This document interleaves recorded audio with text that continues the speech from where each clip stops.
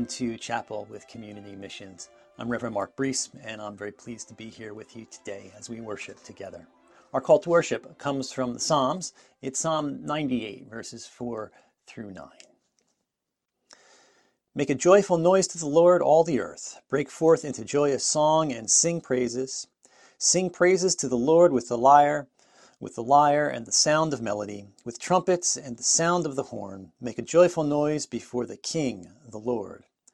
Let the sea roar and all that fills it, the world and those who live in it. Let the floods clap their hands. Let the hills sing together for joy at the presence of the Lord, for he is coming to judge the earth. He will judge the world with righteousness and the peoples with equity. This is the word of the Lord. Let's join together in our first hymn for the day. Standing on the promises of Christ my King, through eternal ages let his praises ring. Glory in the highest I will shout and sing, standing on the promises of God. Standing, standing, standing on the promises of God my Savior. Standing, standing, I'm standing on the promises of God. Standing on the promises I cannot fail. When the howling storms of doubt and fears assail, by the living word of God I shall prevail. Standing on the promises of God. Standing, standing, standing on the promises of God my Savior. Standing, standing, I'm standing on the promises of God.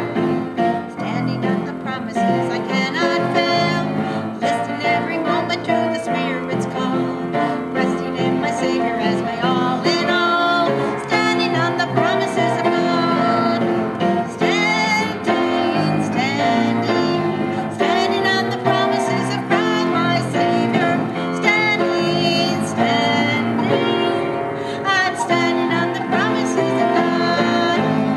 Standing, standing, standing on the promises of God my Savior. Standing, standing, I'm standing on the promises of God. Standing on the promises of God. Standing on the promises of God.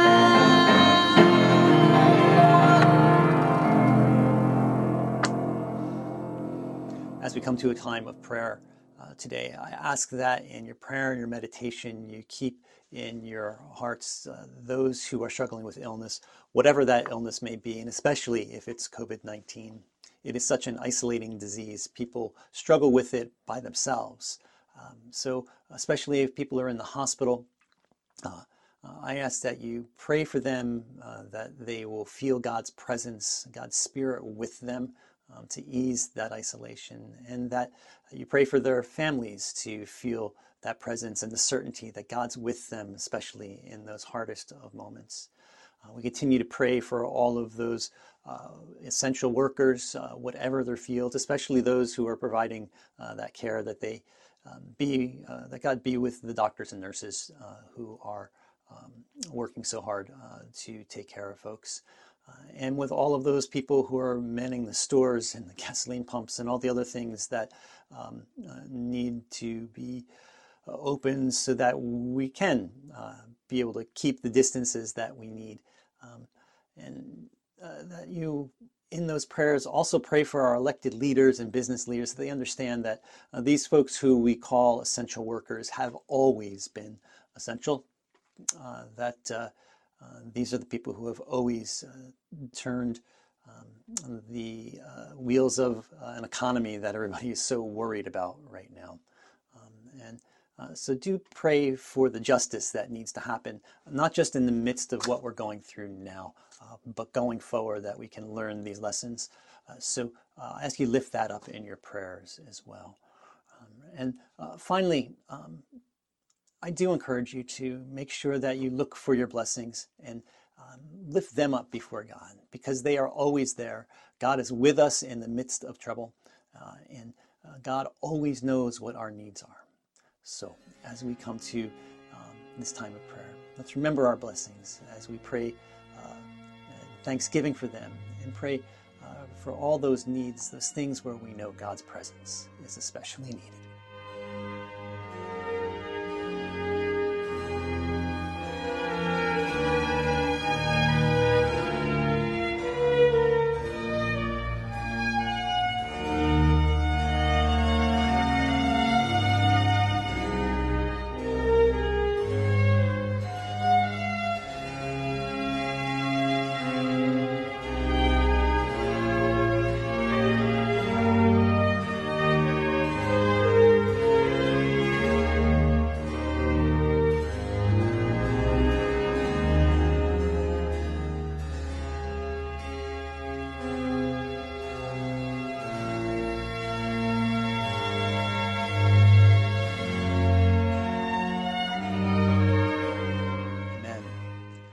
Our reading today comes from the book of Acts, and it comes from chapter 2. It's verses 42 through 47.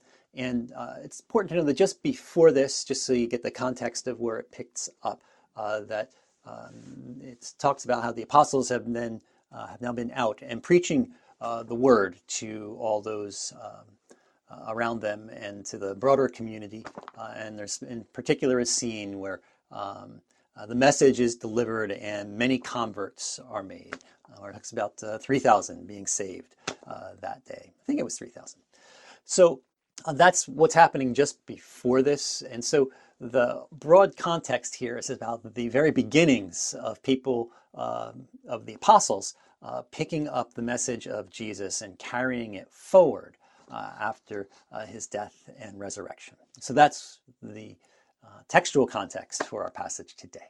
So with that, let's begin reading again from Acts chapter 2, beginning at verse 42. They devoted themselves to the apostles' teaching and fellowship, to the breaking of bread and the prayers.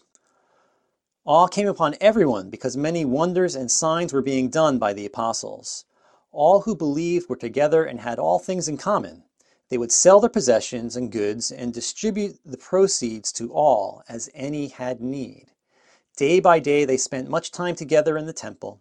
They broke bread at home and ate their food with glad and generous hearts, praising God and having the goodwill of all the people. And day by day the Lord added to their number those who were being saved. This is the word of the Lord. So, let's start in an odd place. Let's start with my mythical cottage. I don't have that cottage, that's why it's mythical. But folks who know me from my work as a pastor at churches and being members there maybe, or at community missions where you've also may have heard me speak or been in groups with me, or maybe from reading the reflections on hopeforniagara.org, know that I am originally from New Jersey, but now I live in Niagara Falls, Ontario, in Canada. When my wife and I first came here, one of the things that she did was introduce me to Northern Ontario, to Muskoka, and it's such a beautiful region. We even kicked around the possibility way back then of having purchasing a cottage on a little lake up there somewhere, and kicked it around with my in-laws and stuff. But we decided that it was just not the right moment economically for us. Plus, they lived up there in Bracebridge and then in Huntsville, and so we still got to go up in the summers and experience things up there. Now today, no way we could ever do it. It is $1 million to have literally like $1 million to have like a closet on a puddle in Muskoka. So it will remain a dream and something that I want, but it's not something that I need. That's the difference. And that's where this comes to for us today to our text. We have this idea of what is of value to us, this difference between the things we need and the things we want.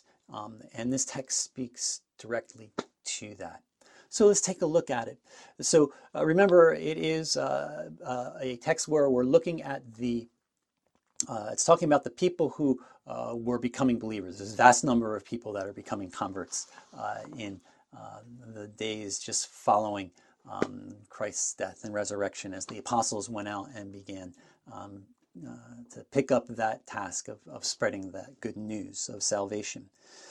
So it says in verse 42, it says they devoted themselves to the apostle. That's all these thousands of followers that they talk about in the book of Acts, to the apostles' teachings and fellowship, and to the breaking of bread and the prayers. And then it says, awe came upon everyone because of the many wonders and signs that were being done by the apostles. All who believed, it's important, were together and had all things in common.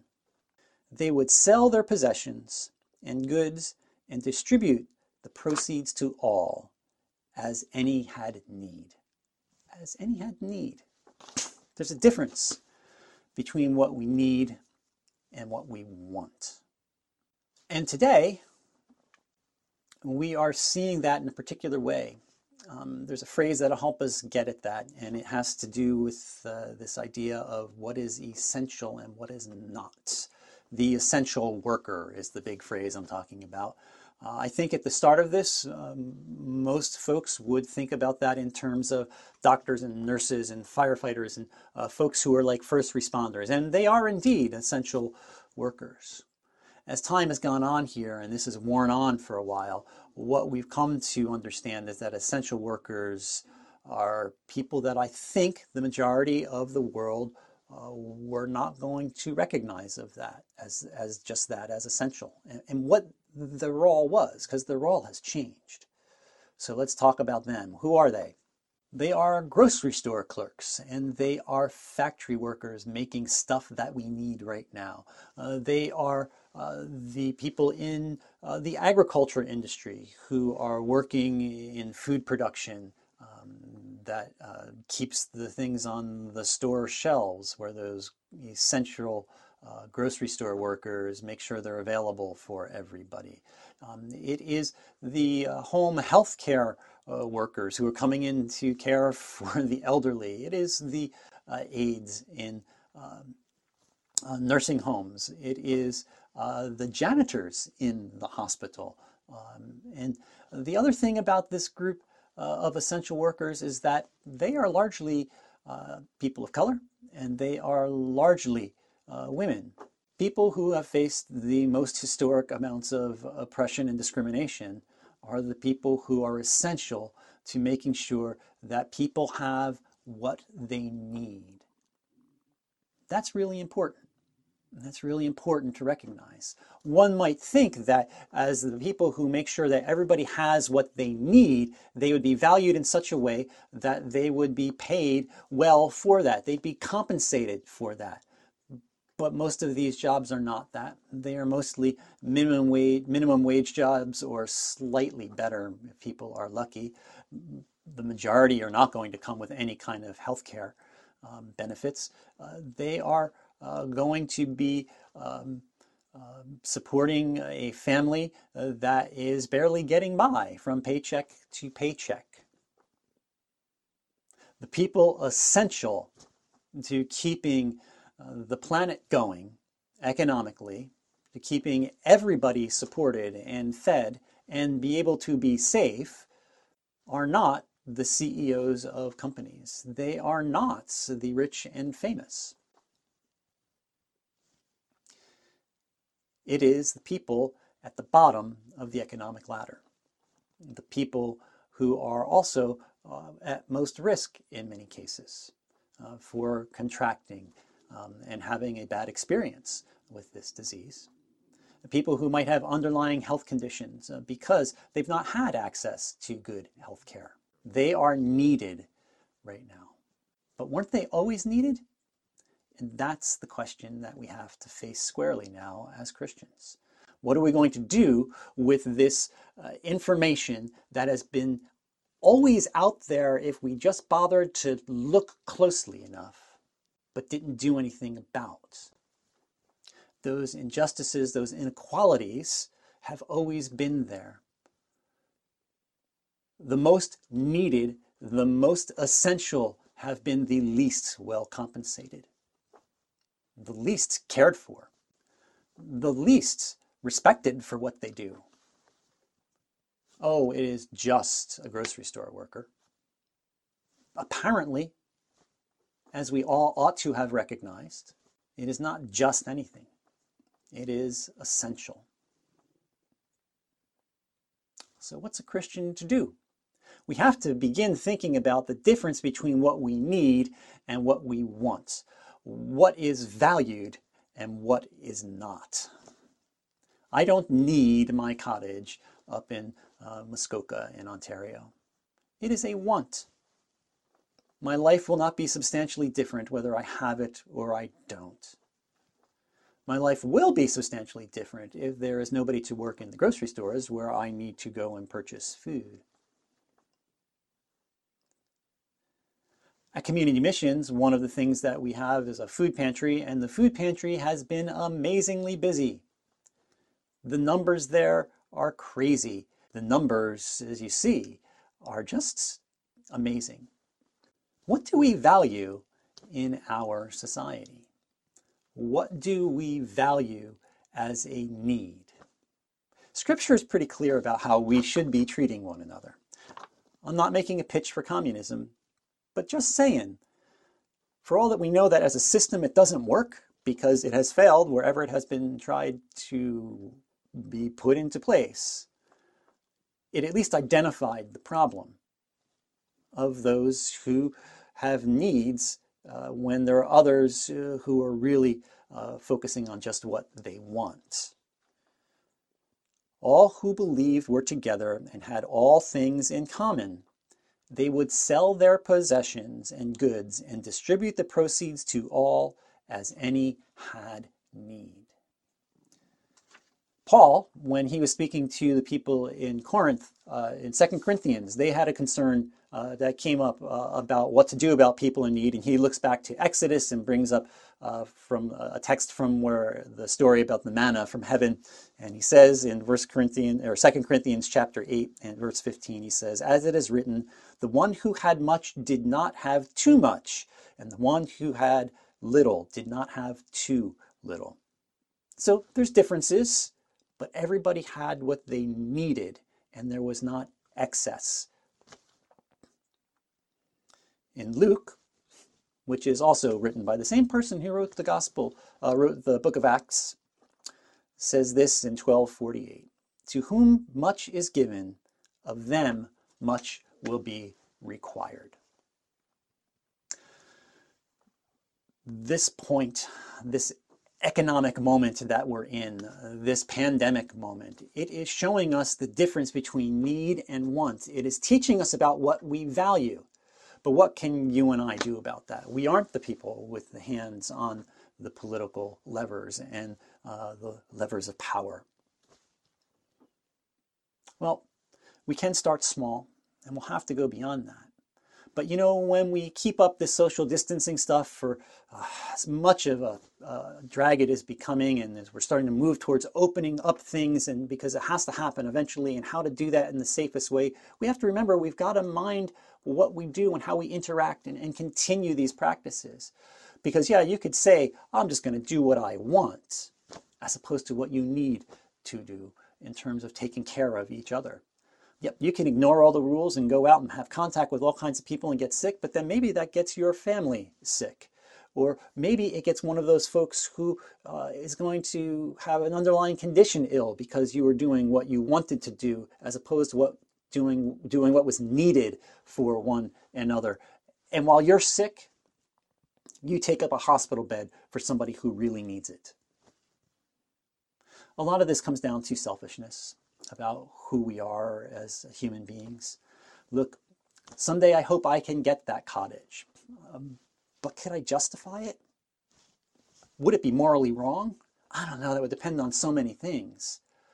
But I do know that Scripture was pretty clear here about what everybody else did. And we know that the believers, those who followed Christ, were of all strata of society. All who believed were together and had all things in common. They'd sell their possessions and goods and distribute the proceeds to all, as any had need.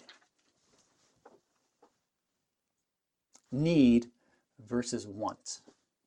That's the question that this gospel is putting up for us today. So that's what I want us to be thinking about. all the ways that we can act small and large, and to keep our eyes open and not let this moment where we've recognized what it means to be essential and who that really is and why there are injustices in terms of those essential workers. Why there have been these long-term injustices of lack of good health care, lack of adequate pay, lack of representation for the societal groups that make up these essential workers. Sisters and brothers, we need to remain vigilant now for obvious reasons in taking care of one another. But we also need to remain vigilant and not let what has been learned here go to waste. That maybe we can change society in ways that will make things better for everybody, so that all have what they need. Maybe then we begin looking at the wants. Yeah, I want my cottage. And I do hope someday I can have it. But my life won't be substantially different if I don't. But my life will be substantially different if those who are essential are unable to do their work. Sisters and brothers, need versus want. That's the question we have to face today. And that's the question we need to keep exploring as we move forward. It's a matter of faith. It's a matter of our spiritual well-being. It's a matter of justice. And it's a matter of doing what Christ has called us to do most of all, to love one another, to love our neighbor as we love ourselves.